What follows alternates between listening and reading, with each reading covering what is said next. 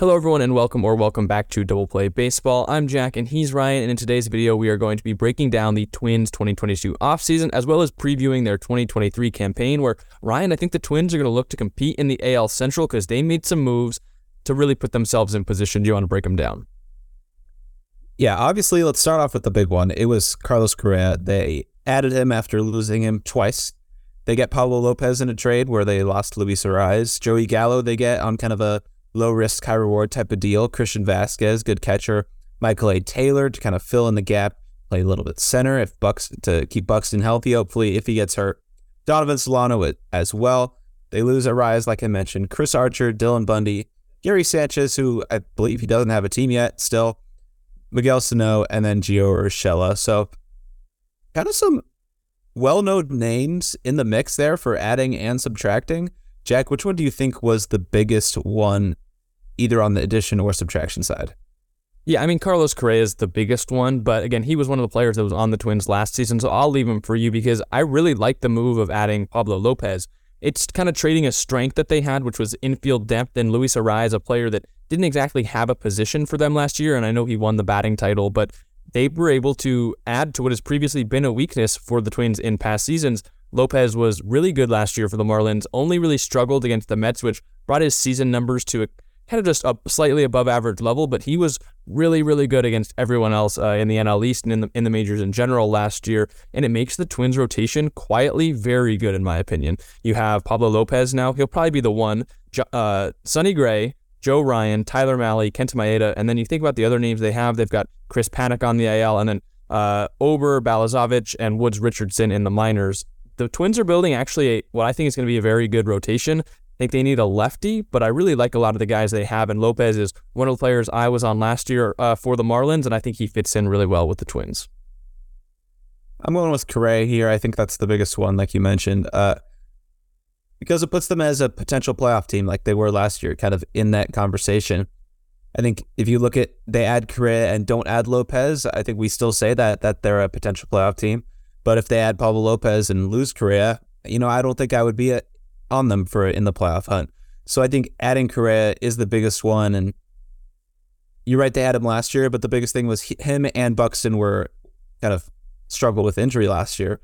So if you're able to get both of them healthy, that's two superstars on your team and two guys that are going to help you be in that playoff conversation. And maybe it's a dangerous team where they're candidates to make a playoff run if they get there. And Pablo Lopez helps about that. I kind of talk about all the time. The top of a rotation is so important, especially in a playoff series, because if you can throw out two aces and win games 1 and 2, you're gonna, whether it's a 3-game or a 5-game series or a 7-game series, you're gonna have a very, very good chance to win that series. So Pablo Lopez is definitely important to the team, and like you said, it got rid of Arraez, who did win the batting title, but it was a little bit of a surplus, especially when they kept Correa.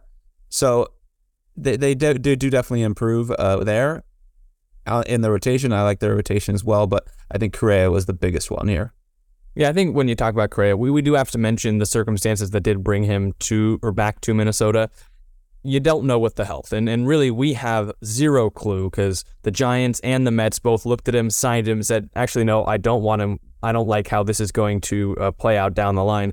But it is, I think, still worth noting that the Twins have a player now that they do believe in Carlos Correa's health. Whether he's able to stick at shortstop long-term, whether his legs are going to hold up long-term, we're still going to figure that out. But talking specifically for this season and the moves that it makes to help the Twins lineup right now, I'm a really big fan of bringing back Correa. I've been on Carlos Correa's hype train for a couple of years now, and I think he fits in really well with this Twins team. And it was really important, I think you're right, for them to bring him back, because if they didn't bring back Correa, team would kind of feel dead in the water, in my opinion. And I wouldn't have been thinking about them the way that I am currently, at least, in a big way. I feel like bringing him back signaled, hey, we're still trying to win this year, and hey, we still can as well, because I do really like their lineup.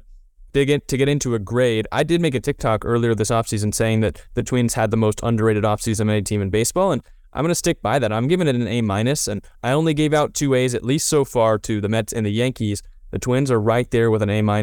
I really like the move of bringing in Correa, as I mentioned. Love Pablo Lopez. And then some of these other ones, Christian Vasquez, it's hard to find a starting catcher in free agency, and they might have actually done that, taking him from the Astros and where previously he was a Red Sox. I like the move of Michael A. Taylor. Even though he doesn't hit very well, he's going to play good defense if Byron Buxton isn't in center field. And if that allows Buxton to play DH a little bit more and stay healthy, I really like that move. And Joey Gallo is a player who I'm going to talk about a little later down the line, but I like the move of bringing Joey Gallo to Minnesota.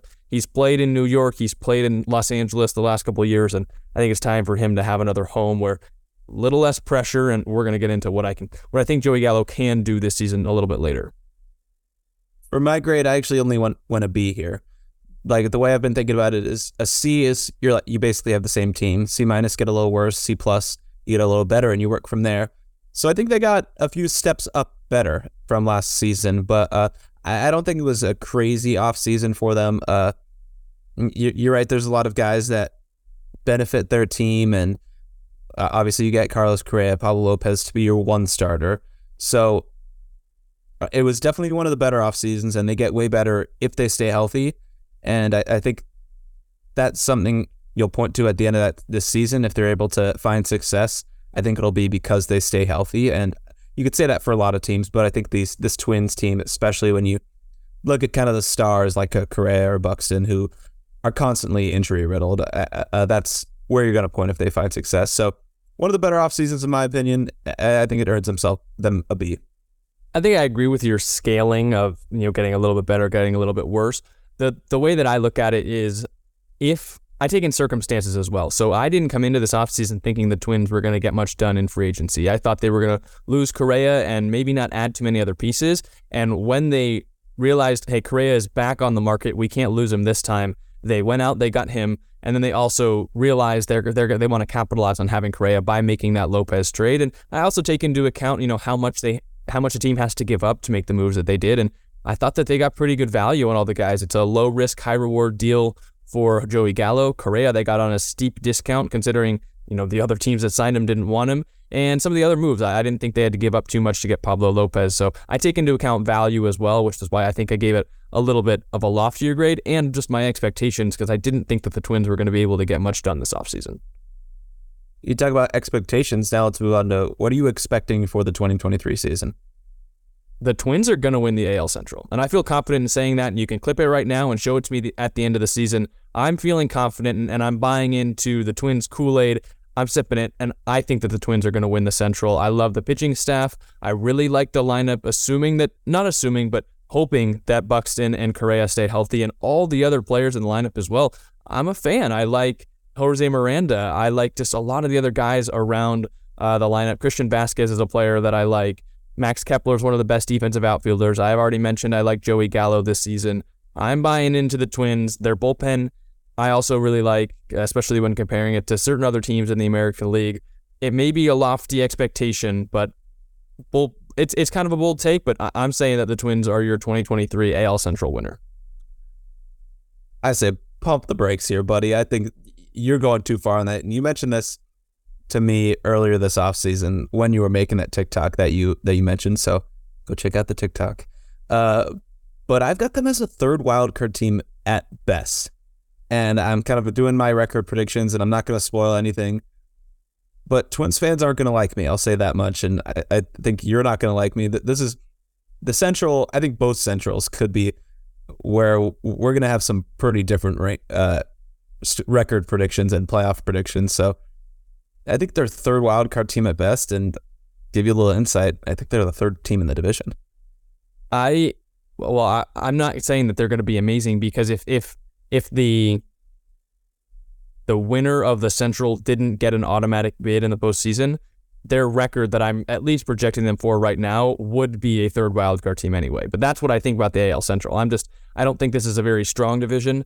I don't think I have the Twins record winning any other division in baseball.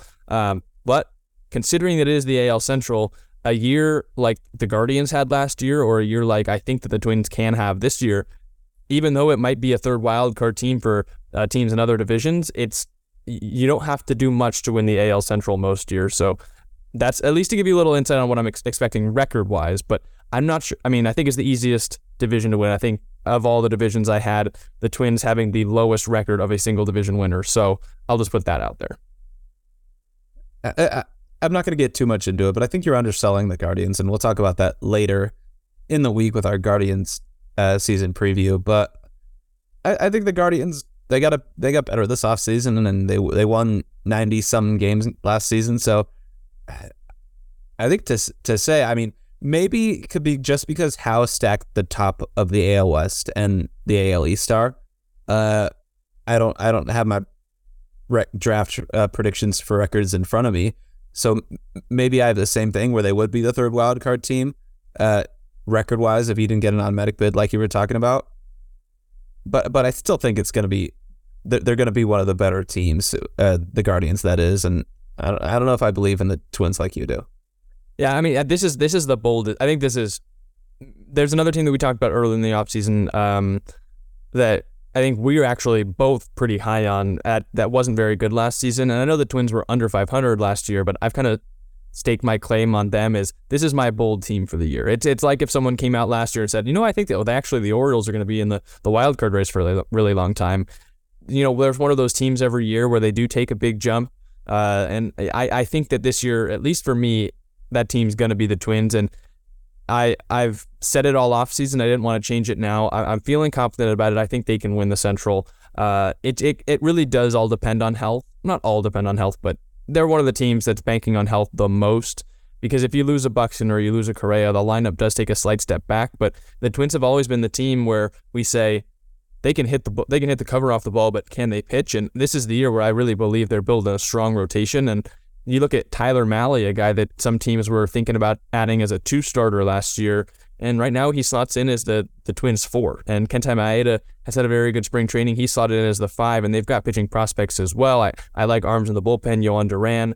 I'm liking what the Twins are building, and we'll talk about the Guardians, as you mentioned, later this week, but I'm not as high on them as I think most people are. Well, there you go. What do you have for their bold prediction for this upcoming season? Yeah, I mentioned Joey Gallo earlier. I just think he bounces back as a well above average hitter. I think I would go maybe above a 120 WRC plus, where we've seen him have seasons as high as 144. But with the shift ban, which who actually knows, because of spring training, we saw the left fielder get moved into right field. So we'll see what's happening with Joey Gallo. But I think he will get more hits added because of the shift.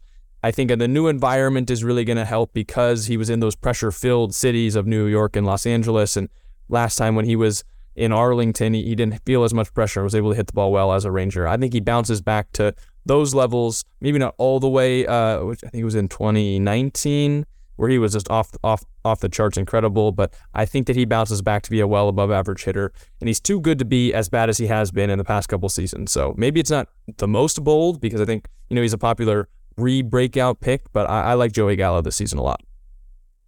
I'm on another player who maybe it isn't bold, very bold, but I think Byron Buxton plays 100+ games and gets 5+ WAR on the season, and those are two things I don't know about. Don't know about the WAR when he last did that, but he hasn't played over 100 games since I think it was 2017, and even then it wasn't very far over 100.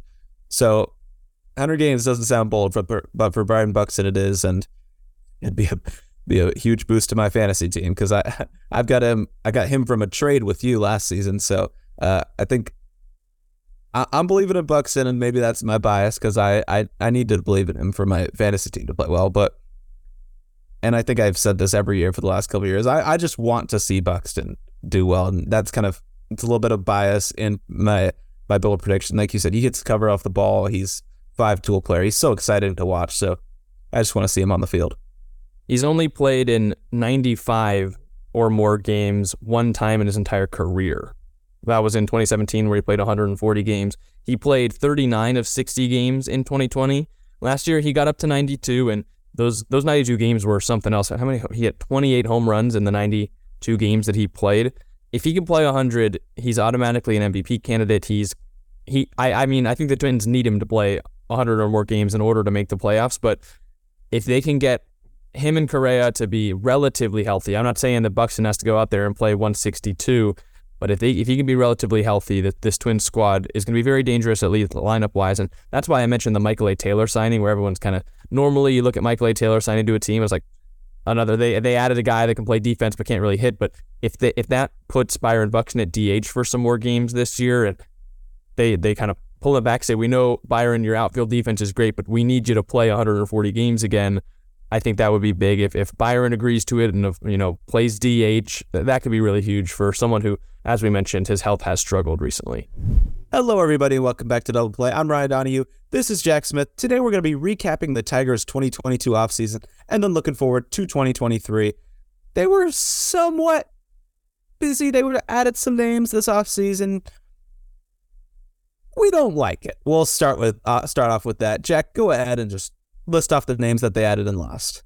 Here we go. So the additions, they're not the best quality, but there is some quantity there. Trevor Rosenthal, Matt Whistler, Matt Vierling, Matthew Boyd. They love their Matts this offseason. Michael Lorenzen and Nick Maton, or Maton? I don't know how to pronounce it. But anyways, Maton. Notable subtractions: Gregory Soto, Andrew Chafin, Jamer Candelario, Tucker Barnhart, Michael Pineda. A lot of guys moving in and out. None of them really big names. If you had to put a label on one, Ryan, as the biggest addition or subtraction, what are you going to go with? I guess it's Gregory Soto. And it's just because, he's under contract till 2025. It's just, I know he doesn't fit the window. You don't really need a lights out closer. Even if you can't really, I don't know if you can consider him a lights out closer, but better high leverage reliever. You don't really need that for the position the Tigers are in. But you have him under contract, and if the return was better, I'd feel differently. But it just didn't feel like something they needed to do. I know they got Matt Vierling in that trade, Nick Matone. I believe there was one of these. I don't think it was any of these players. They got a prospect who was the 20-something ranked Phillies prospect. I believe he was a catcher. So it wasn't a great return for him. I feel like if you go keep him towards a trade deadline, when you look for teams that are looking to add a higher leverage guy, you can maybe get one of their better end prospects for him. And I feel like a top 10 prospect from a team is better than two career utility guys for not contending teams and an okay prospect. I feel like one good guy is better than those three guys. So it wasn't a great return for him, and it didn't feel like something that should have been done now. I'll say it probably would be necessary in the future, but at this price, it shouldn't have been done now. Yeah, I'm going to tell you, it was just an unnecessary move to trade him away. And he's one of those guys where we go to the All-Star game every year and you're like, we got to add a Tigers All-Star. I guess it'll be Gregory Soto. And, you look and he's a two-time All-Star, and he doesn't pitch like he's a two-time reliever All-Star. He's no Clase or Edwin Diaz, but he's been your representative in the All-Star game the last two seasons.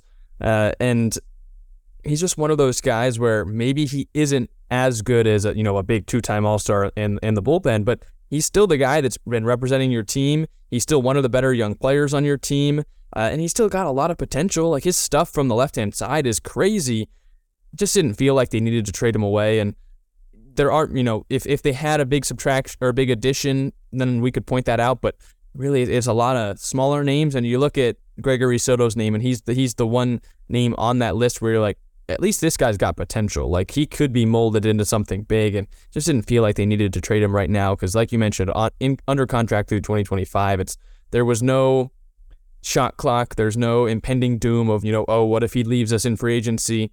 You had him through 2025. He's been representing your team at the All-Star game. He's one of the better, young, high-potential players on your roster. Didn't feel like a necessary move, so I'm going to go with Gregory Soto as well. Yeah, and further grade, there just isn't much here in general. I went with a D+. It wasn't one of the worst ones we've seen, and like you mentioned at the top, there was some volume of players that they added in. So at least there were some players that are going to fill out their roster, and no one like how the A's approached it. They kind of signed guys that okay, 1-year deals, maybe they play well, maybe you get a prospect for them. There isn't even a guy like this on this list of what they added. Maybe Michael Lorenzen is okay as starter. He had 8 wins for the Angels last year. And something funny that I just saw, when I was doing my bold prediction, which we'll give at the end of the video, I was looking up trying to get some inspiration for the Tigers. So I was like, Tigers bold predictions. And this Tigers blog had Michael Lorenzen winning 20 games, and I had myself a little chuckle. So are the Tigers going to win 20 games? I mean, that's what I said. I was like, oh, he's going to win like half their games. But so I mean, it's a solid signing. I do kind of like Michael Lorenzen, and he's got a little bit of swag, but I mean, he's not going to be no 20-game winner. So just not impressed here. They got worse. D plus. So I think it's on the better side of bad.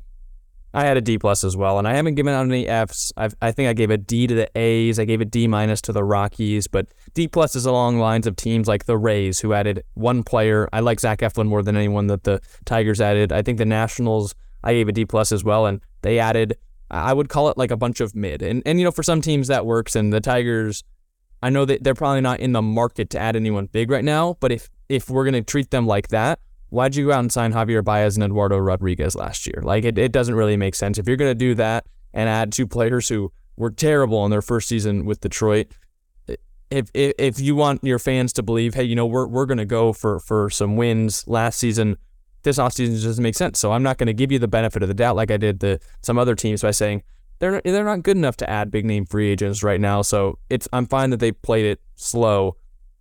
The Tigers went out and added two big-name free agents last offseason, so they don't really have an excuse for being this inactive unless they want a D+. So I gave them a D+ as well, just because, and even the quantity of players they added, it's like all in the bullpen, which good on them for signing some guys who could potentially be options in the bullpen, but the lineup is filled out with a lot of junk right now, to be completely honest, for the Tigers. So just not a big fan of the offseason. I gave it a D+ too.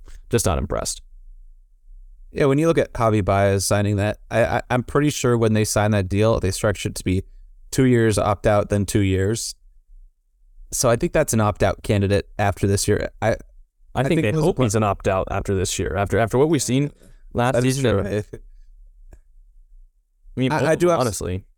I do have some faith in Javi Baez, but yeah, I mean, I guess you're right. If he has another bad year, he'll probably be opting in. But we'll see what he tries after this season. But what I'm expecting from them this year is last in the division. Unfortunately, they were able to get fourth last year by a couple of games over the Royals. I think they'll have a worse record than last season. Like I said, in the grade, they got a little bit worse this season.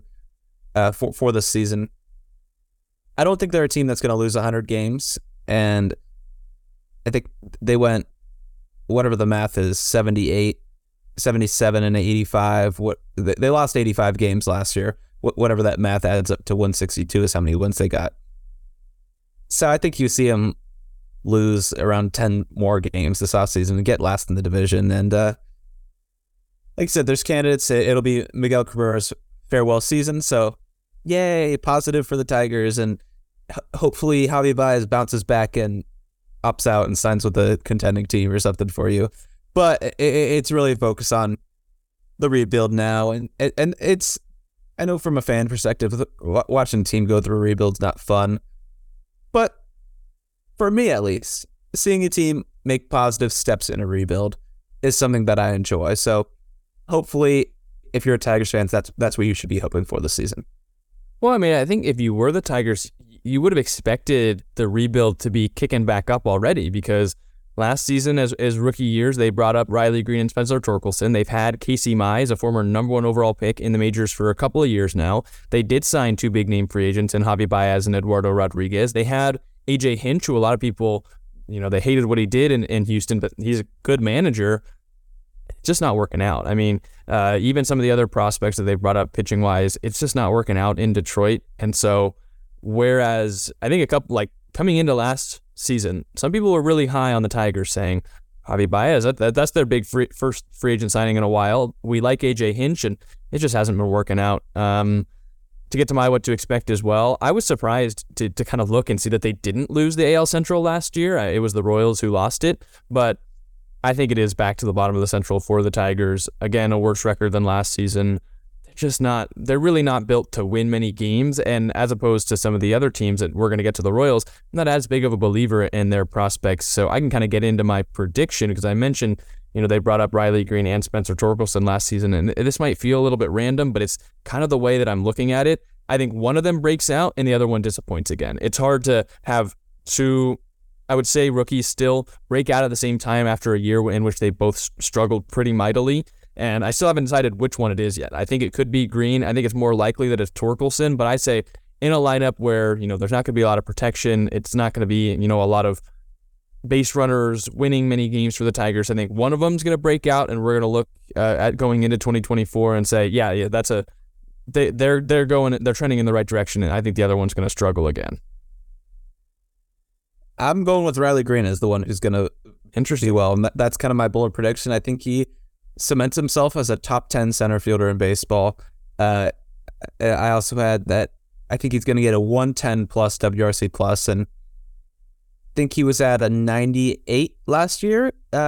He played about 90 games, only had 5 home runs, so I think that's a category for Riley Green that was a little bit surprising. He can hit for a little bit of power. Hard to hit for power in Comerica Park, though. That's the thing. But they did bring in the fences this offseason.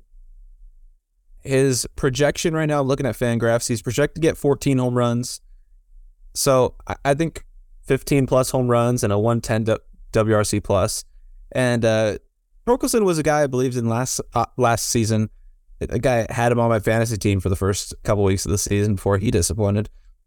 So I think they could have both work out. I think Riley Green's going to be the one that if you look to only one, I think it's going to be Riley Green. But I could see Torkelson doing it as well. And looking at this lineup, there's some okay pieces mixed in here. You get a Riley Green, Spencer Torkelson, those two guys. Javi Baez, like we said, could hopefully bounce back. Austin Meadows, who I kind of forgot about, that was on their team, struggled a little in a couple different places last year. So if he's able to get back and be with the Austin Meadows he was with the Rays, there's some pieces here. And Eric Haas is a catcher I kind of like, so we'll see. That's what I'll say for the Tigers. I'm trying to find his projection for stolen bases. I was kind of surprised. He only stole 1 bag last year. He's a guy that you would think center fielder, has a lot of speed, bigger bases, could steal more, but Baseball Reference projecting him right now for 3 steals. I think Fangraphs they have a bunch of different ones in between him, like 5 and 7.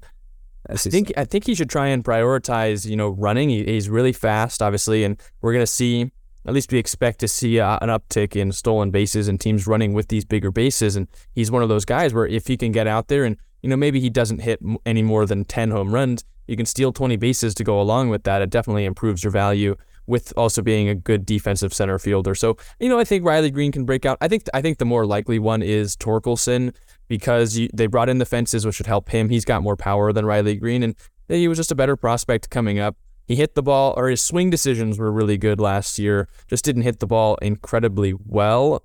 And I think he can. You look at I think that the flashes for Torkelson are better than the flashes for Green. And so I'm thinking better prospect, higher flashes last year. If one of them is going to break out, I think I'd put my money on Torkelson. Hopefully they both break out because you, of course, want to see the prospects play well, especially for the Tigers as they're coming up in a rebuild. But just, there's that little part of me that's thinking, it's going to be hard for both of them to both really impress this year. We'll see how that plays out. I guess I'm on Riley Green, you're on Torkelson, so maybe we're both right. Maybe they both break out, and I'm sure Tigers fans would like to see that.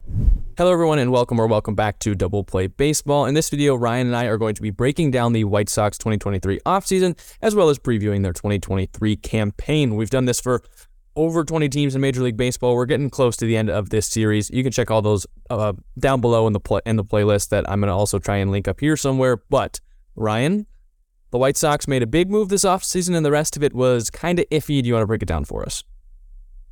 Yeah, so the big move you're alluding to is they added Andrew Benintendi to I think that was a 4 or 5 year deal. You had Mike Clevenger as well, who was dealing with some stuff. Seems like it's sorted out now. Victor Reyes, Elvis Andrews to play second base. Notable subtractions, they lost Jose Abreu, your MVP first baseman, Johnny Cueto, who pitched well for you last year after signing him, Josh Harrison, and then AJ Pollock, who you got in the Kimbrel trade. So, 4 additions here, 4 subtractions. Which one do you like or not like the most?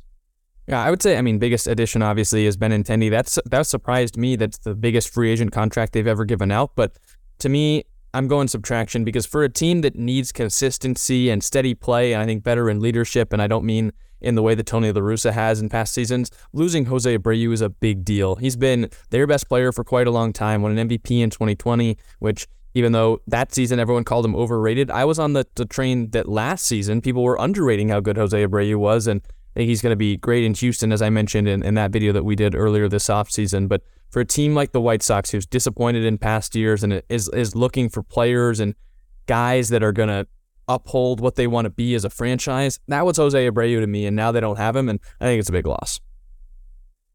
I went with Andrew Benintendi. It wasn't a need for them necessarily, but it definitely boosts their team.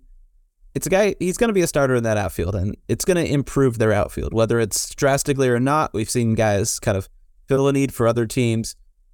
This wasn't necessarily the case, but he's going to be a starter. He's going to play well.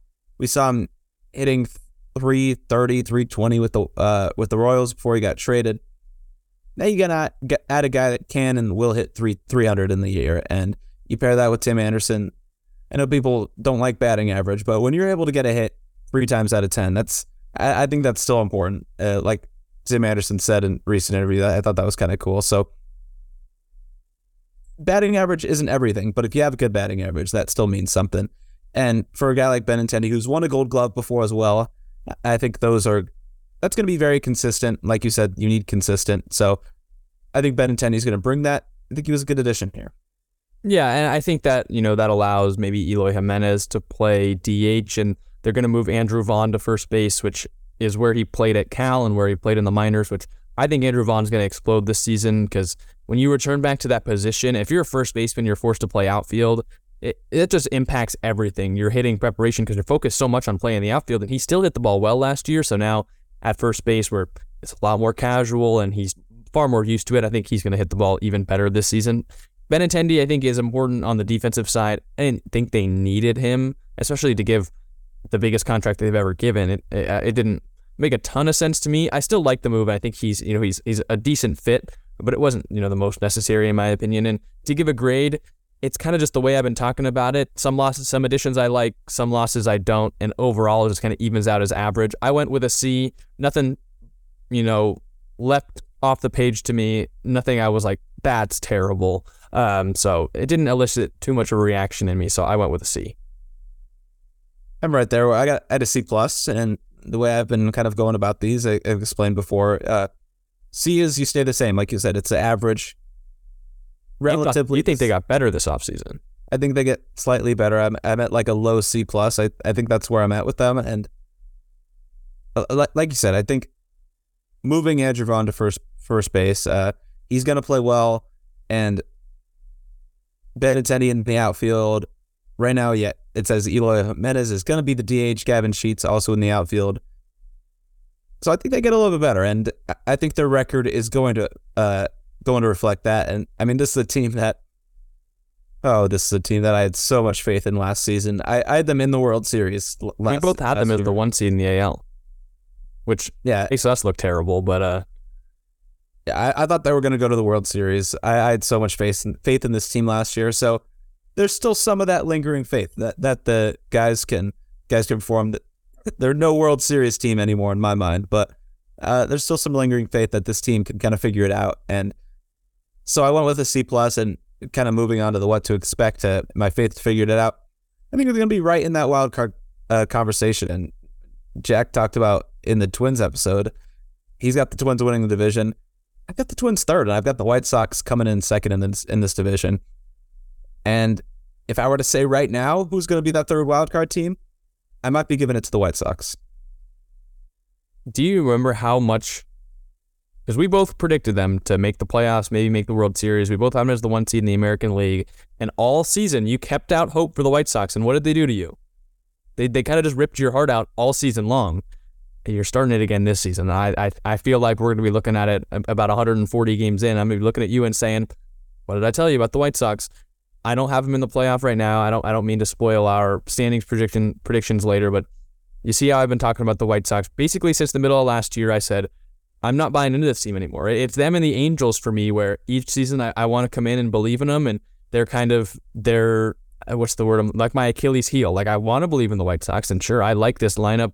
I like the pitching staff a lot. Dylan Cease, I'm a big fan of. Luis Robert, we mentioned every offseason, could win an MVP if he puts it all together, but they haven't in the past couple of years.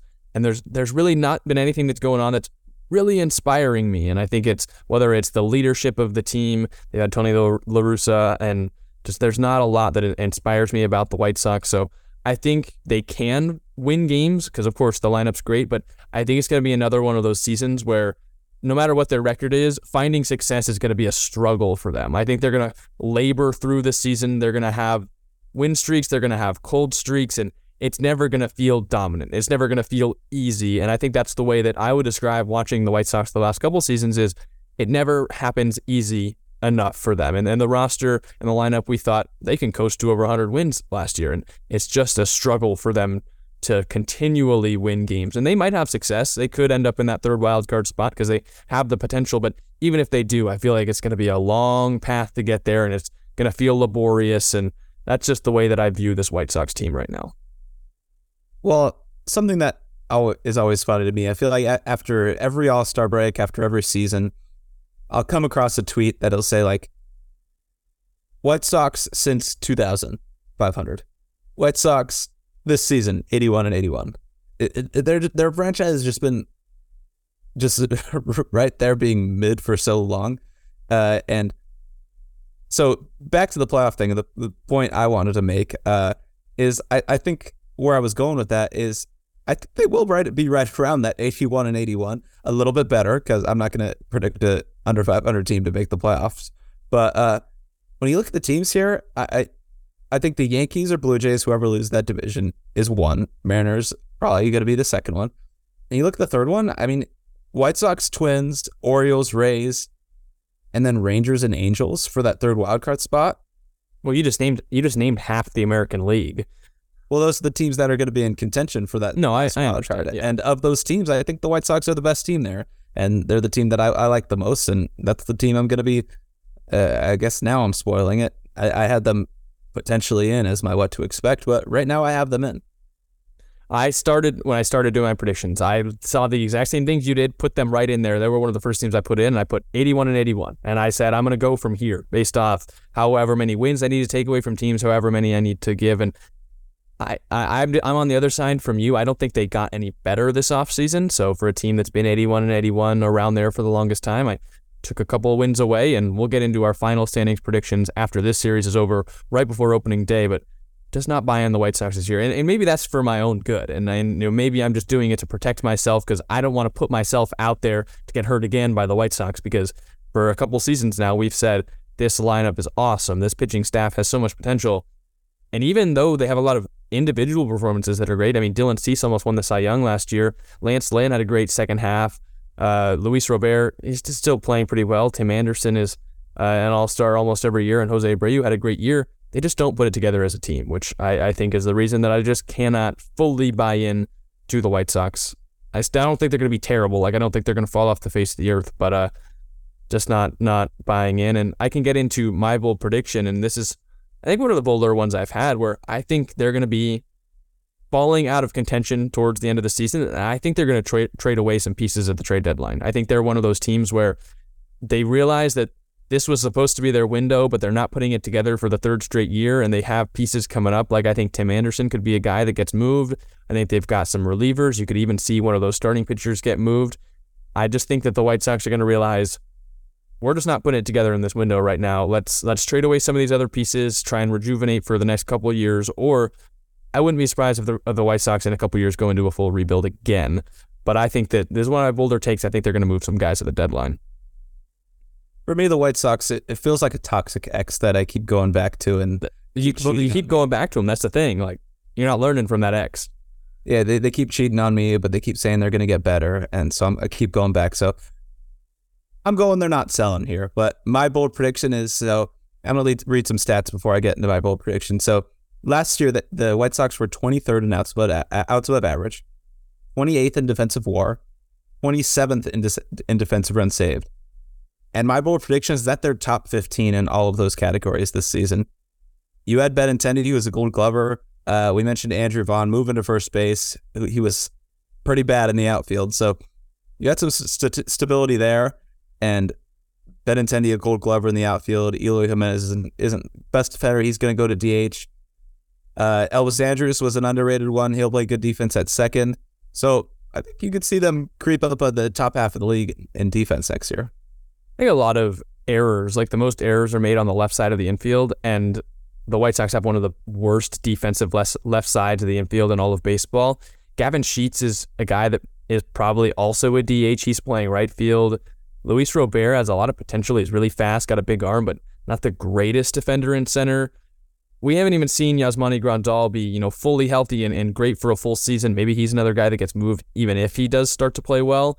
I don't think, maybe they're top 15 in one of those categories. I wouldn't be ultra surprised because you mentioned, they do add Andrew Benintendi, but top 15 in all the categories I think that'll be hard to do. Especially because without the shift, defense there's far more important on the actual players on defense as opposed to, putting guys in the right position. And the White Sox aren't one of those teams that's going to benefit from that. So I'm gonna veto that. I don't think that's going to happen. I think I'm gonna hit that buzzer saying not in my opinion. Well, to your point, if they hit one, I feel like they're going to be right there with all. There are different ways the metrics are measured, but they're all pretty similar. 23rd, 28th, and 27th, you're relatively around the same spot. So if they hit one of them, they're going to be close in all three. I think they got better. I'd give you that because you hadn't been Benintendi, but I don't think they went from one of the worst teams to a top half team, or even higher, or I guess it is, yeah, top half team. And I'm not buying it. But then again, I'm the one that I think most White Sox fans are going to think that I'm the hater, and everyone, all the Twins fans are going to love me, and all the White Sox fans are going to hate me, and that's going to continue for most of the season, and I've come to terms with that. But Ryan, why don't you bring us home? Hello, everybody, and welcome back to Double Play. I'm Ryan. This is Jack. Today, we're going to be doing our Royals season preview. We're going to start with recapping their 2022 offseason, and then look forward to what 2023 has in store for them. Jack, let's go ahead and get right into this. What did they do? All right. Only one subtraction. We'll start there. That was Adalberto Mondesi. I believe that's how they got Josh Taylor, who was a pretty good reliever for Boston last year, but that was a flip-flop trade. The rest of it, they have some interesting additions and keeps. You keep Zach Greinke, you're adding Aroldis Chapman, who would have ever thought a couple years ago he'd end up on the Royals. Franmil Reyes, Jordan Lyles, and Ryan Yarbrough. So they add some pieces. They're only losing one guy in Mondesi, who has all the potential in the world as a super fast, ton of power shortstop, but has not played very much baseball over the last couple of seasons. Ryan, who do you think is the biggest addition or subtraction? I'm going to go Jordan Lyles and Ryan Yarbrough, and I know you're going to say the same there, but I don't think they make a crazy difference. They're both signed through 2024, and if I'm projecting their rebuild, I think 2025 is their kind of when they start to be a playoff team. And so I don't think any of their moves in general, not just those two guys, move the needle so much, but it's also, when you're looking at a rebuilding team, that's not what you're looking for. You're not looking for guys that are going to accelerate your rebuild. We've kind of talked about some teams that maybe jump the gun on that too fast. You look at a Rockies with Chris Bryant or a Tigers with Javi Baez. Sometimes that won't work out for you. So good on them for patience, but I don't think there was too many crazy things here. And maybe it was designed that way. Maybe they realized that their window's now for a couple of years, and you look at these guys, if they perform well for you, you'll re-sign them. And guys that kind of, those two guys aren't going to be top 10 starting pitchers or anything. They're not going to sign for big money when they're up for free agency. So maybe you like the production they do for you, and you sign them for that middle of that rotation once you're kind of in your window. So I like that they get them now and kind of see what happens, and they're gonna be solid for you this year. Yeah, no, I had them as well, and I know you saw that on our doc, and I wrote, their starting pitching moves I like because I think they're both solid guys who are going to fill out either the middle of the rotation for many guys. Maybe they're closer to the top because it is the Royals, but I think building stability is not, you can't complain as a rebuilding team, and you might be only be getting average starting pitchers, but for a team like the Royals, that's not a bad thing, and you have a lot of young hitters who have a lot of potential but are going to be volatile this season. We mentioned MJ Melendez, Bobby Witt Jr., Vinny Pasquantino, all guys we like, but they're also young, and you don't know what you're going to get from them. So you got to play 162 games, and filling out rotation with two different stable pieces. And again, not saying they're all-stars or anything like that, but that's a good move for the Royals. And given the circumstances of where this team finished last year, which was bottom of the AL Central, I do like those moves, and we compare them with teams that we've already reviewed for the AL Central, like the Tigers, who didn't add a whole lot. It's a step in the right direction for the Royals, so I'm a fan, and I'm liking the Royals this year. We'll get into that a little bit later, but if you had to give this offseason a grade, what would you go with? For me, this one's tough because I don't want to sign like a C+, but I also don't want to give a B-. I feel like you throw in that B in front of it, it might be too good, and C's too bad. So I'll go with a B-. I'll lean on the side that they got a little bit more better than they did bad. Obviously, you mentioned they only lose Mondesi. So I think you get better, but it's a low-end B- for me. I'm going with a C+, and I'm fine if you want to bring yours back down to a C+. And the reason that I didn't give him a B-, even though I wanted to, is just based on the other teams I gave C or B- to. I gave my Giants a B-, and I thought I was being maybe harsh on the Giants, but the Royals offseason wasn't as good as the Giants, where they added Haniger and Conforto and Taylor Rogers. So I try to think. I was looking through other people I may have also given C- to, or other teams I gave C+ to. I gave the Angels a C+, and I liked some of the moves they made, bringing in Hunter Renfroe and a couple of other guys. So I couldn't put the Royals at the same level as the Giants or above the Angels. So I stuck with a C+. And if I was going in a vacuum, maybe I'd go B- because the Royals have been the Royals in past years, but I still liked the offseason. I just kind of wrote my note was not bad Royals. I like seeing this, and so maybe it's a C+, but it's a step in the right direction, and maybe they start to parlay that into more success and more moves in the next couple of off seasons. But if you want to bring yours back down to a C+, I wouldn't blame you. I know it looks weird starting with a C, but relative to other teams, I had to keep them in that same range. I'll just stick with a B-. Feeling generous today. Yeah, not for the Twins, but in a good mood. Yeah, but no, not to the Twins. But what I'm expecting for them this year is I'm expecting progress in their rebuild and moving closer to that 2025 window that I mentioned earlier, kind of assigned to them. I think that's where they're going to find it, and they're going to find production from the pieces that they kind of start to see. Okay, this is our future. Bobby Witt struggled a little bit last year, picked it up towards the end of the season. Vinny P is a guy we like, and Brady Singer as well is a guy a lot of people actually like. So I feel like those guys with MJ Melendez, who I drafted in fantasy, those guys, I think you start to find production in those pieces, and you start to see, okay, this is where we're going. These guys, once they mature, these are going to be the leaders of our team and contribute to when we're ready to play playoff baseball. I'm kind of along that same line, but I'm saying I think they're going to have some of the best young play in the league among any team. And I think you see some teams where they have a team that's kind of filled with prospects, but those guys are all playing well at a young age. And I think you look at the Braves last year where they had Spencer Strider and Michael Harris, and both of them were just balling. And I'm not saying the Royals are going to be the Braves, but some of these young guys, I mean, there's not many prospects or young players that we personally like more than Bobby Witt and Vinny Pasquantino. And you had MJ Melendez, who was great last year, especially when he didn't have to play catcher. Brady Singer, as you mentioned, he's only 26. He's going to be one of, if not the best starters for the USA team in the World Baseball Classic, which we're flying out tomorrow to go see them play in Arizona. I really like this young core of Royals players, and we've talked about a lot of teams so far this offseason who have potential, and we say, maybe in the future, when you talk about the Orioles or some of these other teams, there's not many young cores I like more than this Royals one. Bobby Witt, I think, is going to be fantastic this year. I drafted Vinny Pasquantino in fantasy baseball because we think he's maybe already one of the best first basemen in baseball and definitely can cement himself as one this year. So I really like this Royals young core, and I'm kind of saying that they're going to have some of the best play out of youngsters in all of baseball. And I'll stick with one of those youngsters for my bold prediction. I'm going to go Brady Singer. I think he does get a little bit of a breakout year. Fangraphs has him projected at 3.9 ERA. I'm going to say he's under a 3.5 ERA, and he kind of cements himself as looks like their future number one for years to come. And kind of, like I said, with the what to expect, he's him and the other guys that we've been talking about this whole time are going to be their future. And I think you see that from Brady Singer this year, and you see the potential in him. Yeah, this is gonna be weird, and it's gonna take some explanation. And it's not.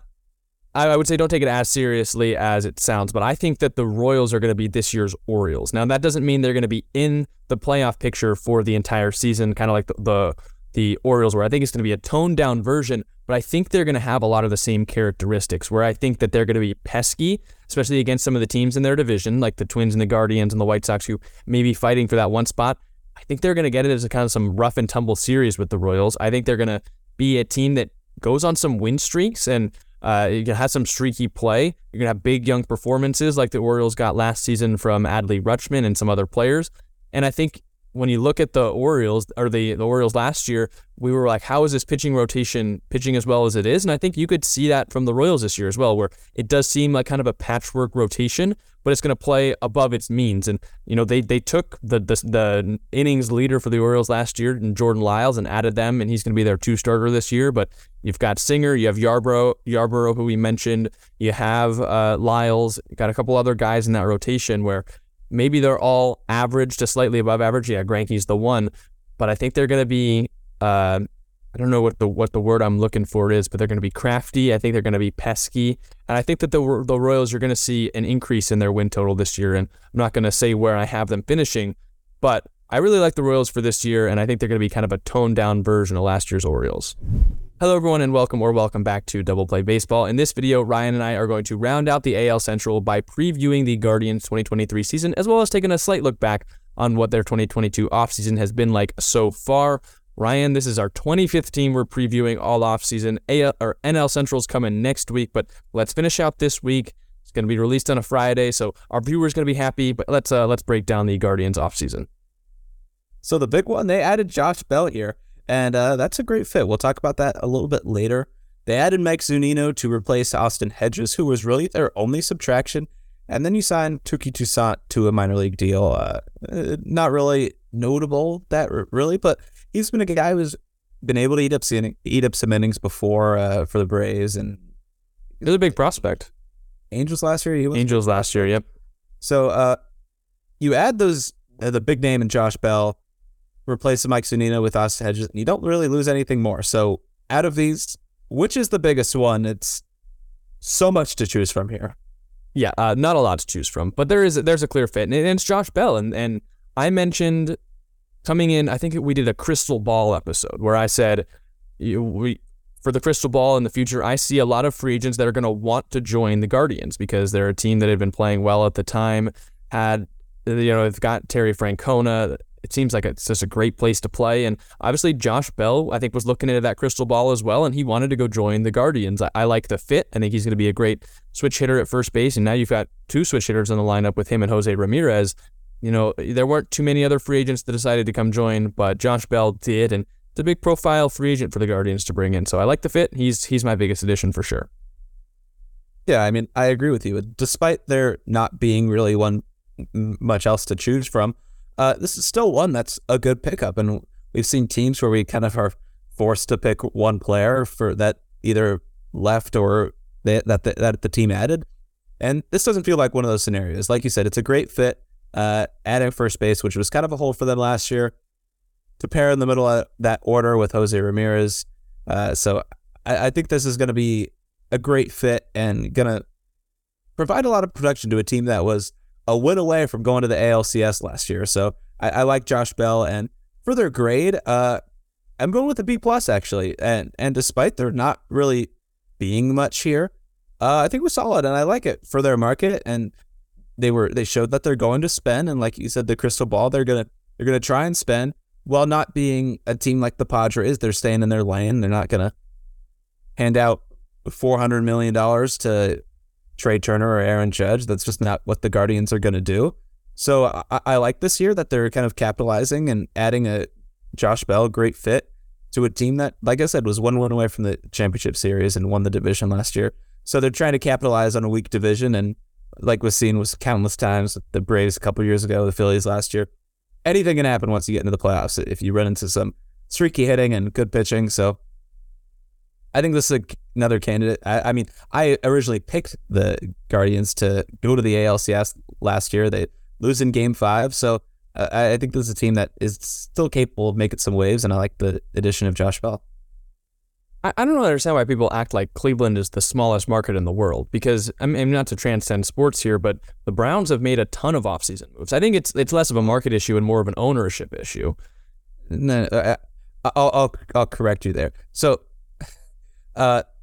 it's a different in baseball. Like in the NFL, they have centralized TV rights. I actually just learned about this yesterday, so it's fresh on my mind. They have centralized TV rights, so which means they have better revenue sharing. So you can't really compare the Browns and Guardians. I mean, but at least their rosters are in similar spots. Where the Guardians made the playoffs, and I know that not every team is bringing in the same amount of money, and I know the NFL is different, but you're still a playoff team, and I'd like to see those teams that make the playoffs capitalize and bring in free agents, because you look a couple of years ago, the Padres were in a similar spot to the Guardians. And I know you mentioned the Padres now as a team that's spending an incredible amount of money, but the Padres, San Diego hasn't always been the biggest market, but the Padres have capitalized on their better performance in recent years and went out and with ownership and GM moves made some big splashes in free agency and trades and stuff like that. So I know that Cleveland isn't the biggest market, but San Diego wasn't for a while either, and the Guardians were a team that shocked everyone last year and made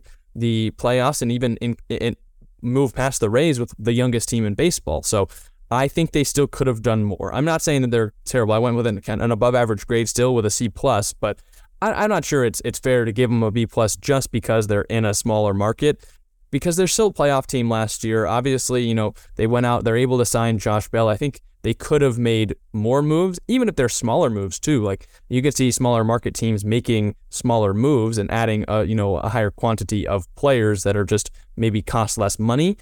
But I think it's still time, even though there are smaller market owners who don't have as much money to use as say, Steve Cohen does in New York. I'm not sure that I love that excuse, because I think owners, as you know, have a ton of money. They can still go out and sign players, and they showed it by signing Josh Bell. I just think that there could have been more, so I went C+. I mean, I kind of disagree with you. I don't know if there's more that could have been done. Looking at this team, like maybe the bullpen. I mean, but you've got Karinchak and Clase in the back end, so you kind of just piece together the middle innings. The rotation is solid with Bieber, McKenzie, Quantrill as the top three.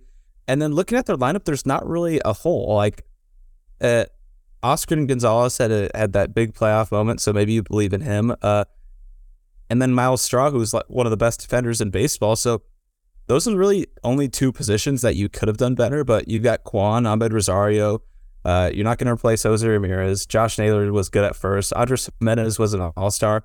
So there's not really an area that I would say like you needed to add anyone, and unless it was a huge free agent signing to kind of get a lot better. There wasn't like a smaller signing that I think would have been made sense for the Guardians.